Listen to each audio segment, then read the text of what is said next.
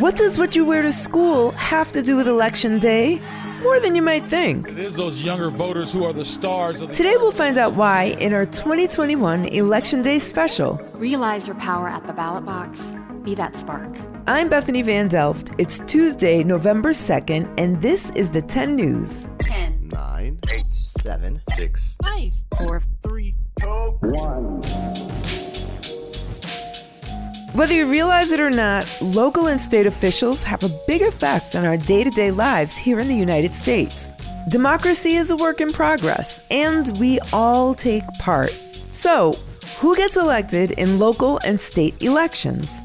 The United States has 19,000 cities, towns, and villages, and in each one, local people choose the leaders who make and enforce the laws, decide how to spend local tax money, and oversee transport. They even decide how schools should be run. Attention, everyone. May I have your attention? School board members determine school policies and curriculum. So if you wear a uniform at school, or if your school has a music program, the school board made those decisions. Commissioners, judges, district attorneys, city or town council members, and mayors are a few of the other local representatives who are elected to make and enforce laws and budgets. These local leaders make decisions that affect everyone, and because fewer people vote in local elections, every vote counts even more. If voting in local elections is so important, then why are some states passing laws that make it harder to vote? After a record turnout in the 2020 elections and the spread of misinformation about election fraud, a number of Republican-controlled state legislatures decided to pass laws that actually made voting harder. Are you kidding me? In the past year, 19 different states have passed 33 new laws that impact people's access to the ballot box. For example, in Florida and Georgia, it's against the law to hand out snacks or drinks to people waiting in line to vote, even though voting lines can take people hours to get through in some places. And in Nevada, voters now have to travel farther to reach their polling stations. Early voting and voting by mail, which in some states had been expanded in response to COVID, have been pulled back or restricted by new laws. And many people, from voting rights advocates to Congress members and journalists, have called out that specific rules, like requiring voter IDs and reducing polling place access, unfairly impacts Black, Latino, Indigenous, and disabled voters. This is terrible. The good news is that federal laws are in the works to protect people's right to vote, and many people, including voting rights organizations across the country, are engaging new voters and educating upcoming voters just like you. Woohoo!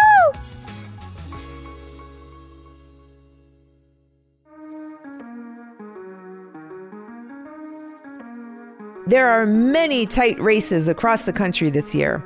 Correspondent Liza Banks Campagna takes us to the closely watched and as yet too close to call governor's race in Virginia. Election day is here. It's time for voters to head to the polls and cast their votes. While last year's presidential election was a really big deal, this year there are some important state races like the governor's race in New Jersey that we are watching closely. The biggest race is in Virginia, where I live. A lot of people around the country have their eyes on the Virginia race because it's a bit of a temperature check on how voters are feeling about President Biden and how he's doing as president.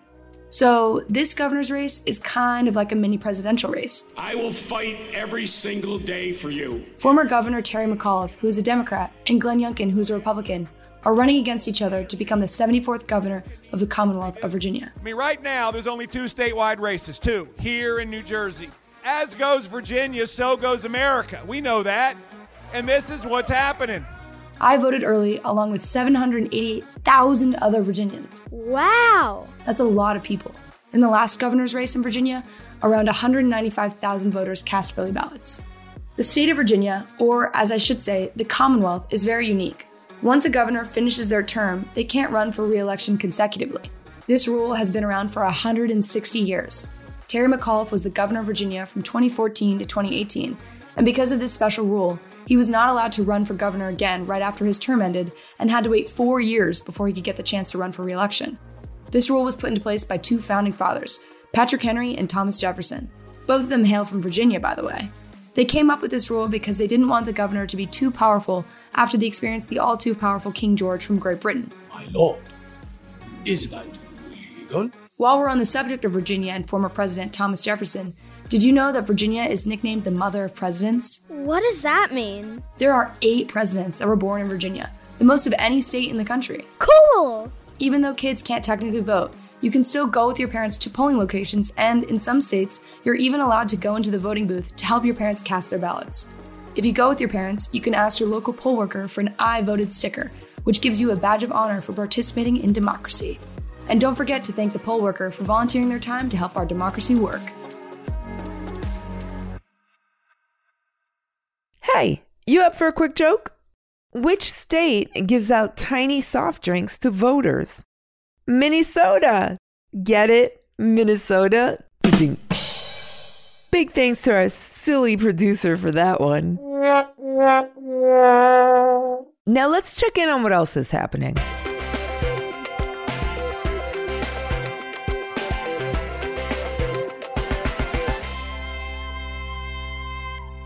The countdown begins. As expected, the Food and Drug Administration authorized Pfizer's COVID-19 vaccine for children 5 to 11 on Friday. Next up, the CDC will announce that it's cleared for emergency use.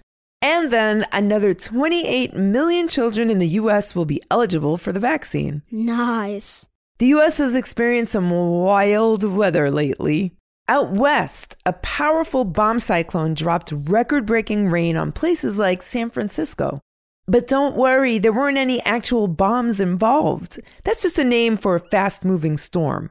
In the Northeast, a ton of rain and howling winds, courtesy of a fierce nor'easter, left many people without power. And if you want to take a spin on the world's biggest Ferris wheel, you're going to have to plan a trip to the Middle East.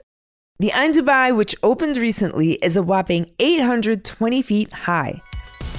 This Ferris wheel is so big that a single ride takes 38 minutes. Luckily, you're allowed to bring a snack for this. Coming up next. What?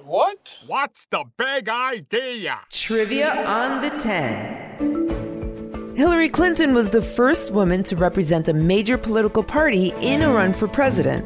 She won the popular vote in 2016. However, she lost the election because she had too few electoral college votes. But what year did the first woman ever run for president of the United States? Was it A, 1872, B, 1932, or C, 1972?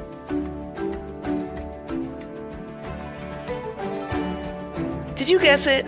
The answer is A, 1872. Victoria Woodhull, a women's rights activist, Wall Street trader, and writer, was the first woman to run for president of the United States back when women couldn't even vote. Seriously? Fun fact, 1872 is also the year that blue jeans were invented. Time's up. But before we go, here's a quick note for the grown-ups. Thanks for listening to the 10 News. Look out for our new episodes on Tuesdays, Thursdays, and extras on Saturdays.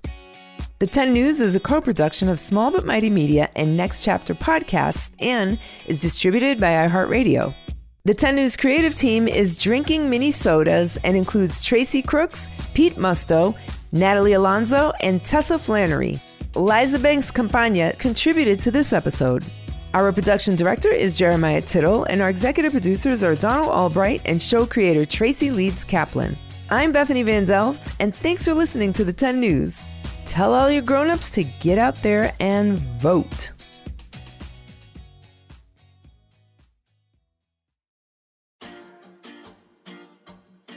This podcast has been named a Common Sense selection by Common Sense Media, recognized for its outstanding content for kids and families.